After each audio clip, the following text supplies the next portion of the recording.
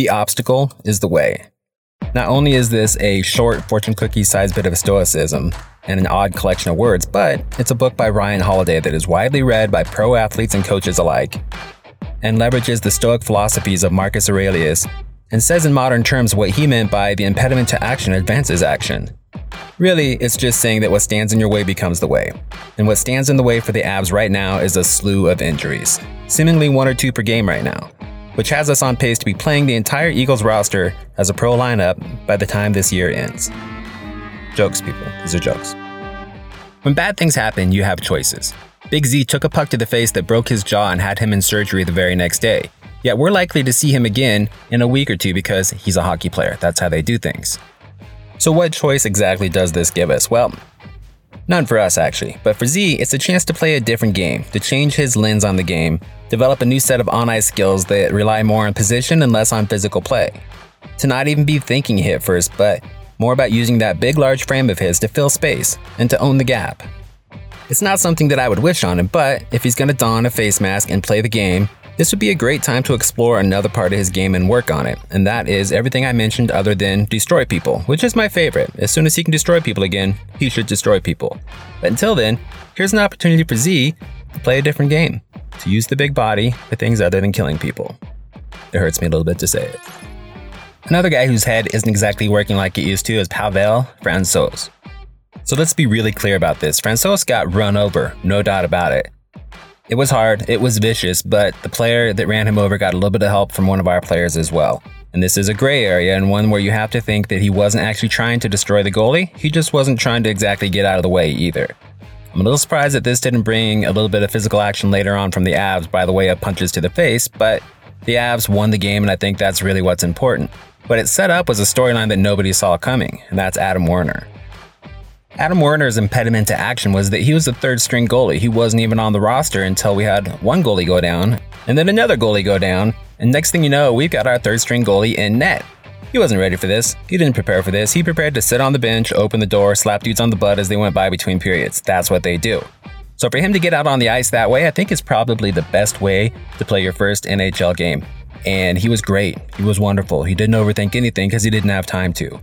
He stopped all the pucks, he made all the moves, he was fast like a ninja and big like a giant. He was everything that you would want in a starter as a third-string goalie coming in.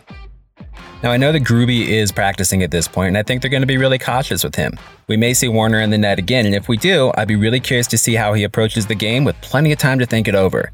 You never know how that's going to affect a guy.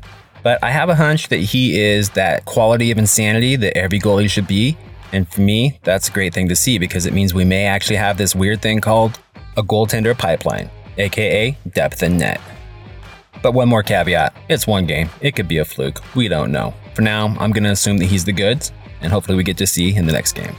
And because I said the word depth, that equals a transition and a segue, so let's talk a little bit about the forward depth of the Colorado Avalanche. Dreamy sounds here. Once upon a time in a land not too far away and not too long ago, the Colorado Avalanche didn't really have depth. This is no offense to the people who played for the Avs in previous years, but the truth of the matter is we've had a top line, but we haven't had a second or a third or a fourth, and now we have all of those things. And even with us losing a good portion of our roster, including the captain and the highest paid player on the team, we're kind of getting our shit together right now. Or at least we were until we started losing some of those character guys, the guys who have been stepping it up, the guys who can go out there and make a ruckus. In particular, I'm talking about Belzy.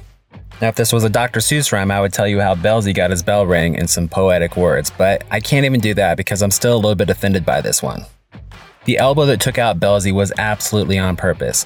I don't think the guy went out there and said, I'm going to put my elbow on a guy, but when he couldn't hit him cleanly, he stuck his elbow out and caught him on the jaw and knocked him out.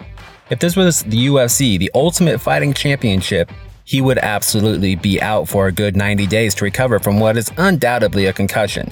But again, this is hockey. Sure, there's a concussion protocol, but it's not as good as it should be.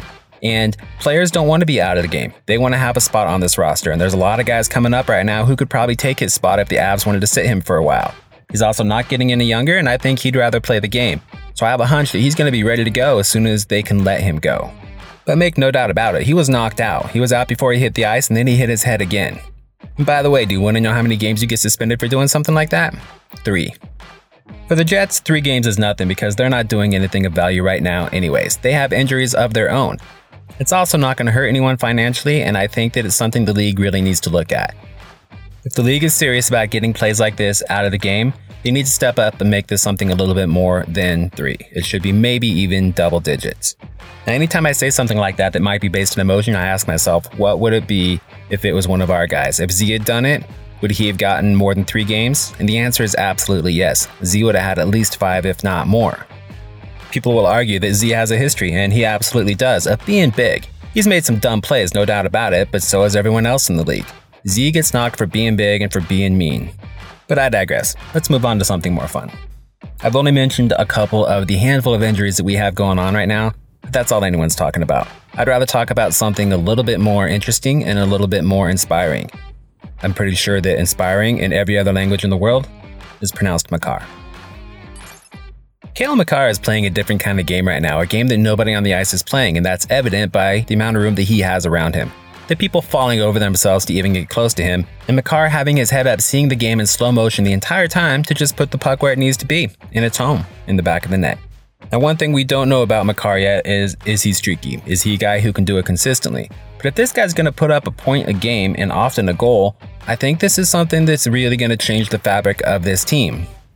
We've already made a bet on this by trading Tyson Barrie, and I have a hunch that the Avalanche were looking at either Byram or Makar being the real deal. With Makar being so much of the real deal right now, there's a lot of speculation that Byram might be in play for a trade for somebody to come to the Avs who would actually give us a legit chance to win a Stanley Cup now. I, for one, don't think that we make that trade. I think we hold the fort and we keep amazing guys for as long as we can. But it sure is tempting when you hear names like Taylor Hall out there, who, from everything that I've read, isn't exactly happening with his position in life right now.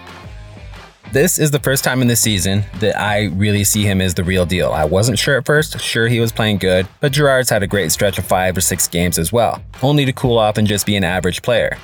But what I'm seeing from Makar is progression, exponential progression. It's not that he's playing great one night, not so great the next night.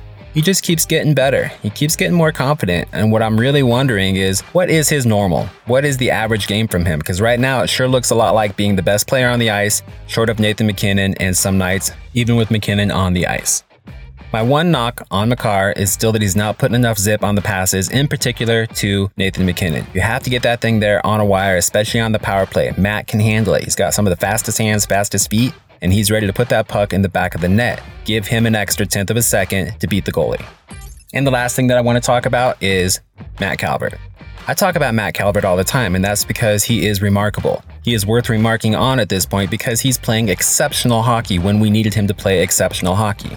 Usually when you hear somebody talk about a role player, you think they're saying that they're only good at one thing, typically being on the 4th line or being on the power play. But a role player is like a generalist in the real world. He can go out there and coexist with just about anybody, just about any specialty, and make them good. And here exactly is how he's making one of the best players in the entire league good.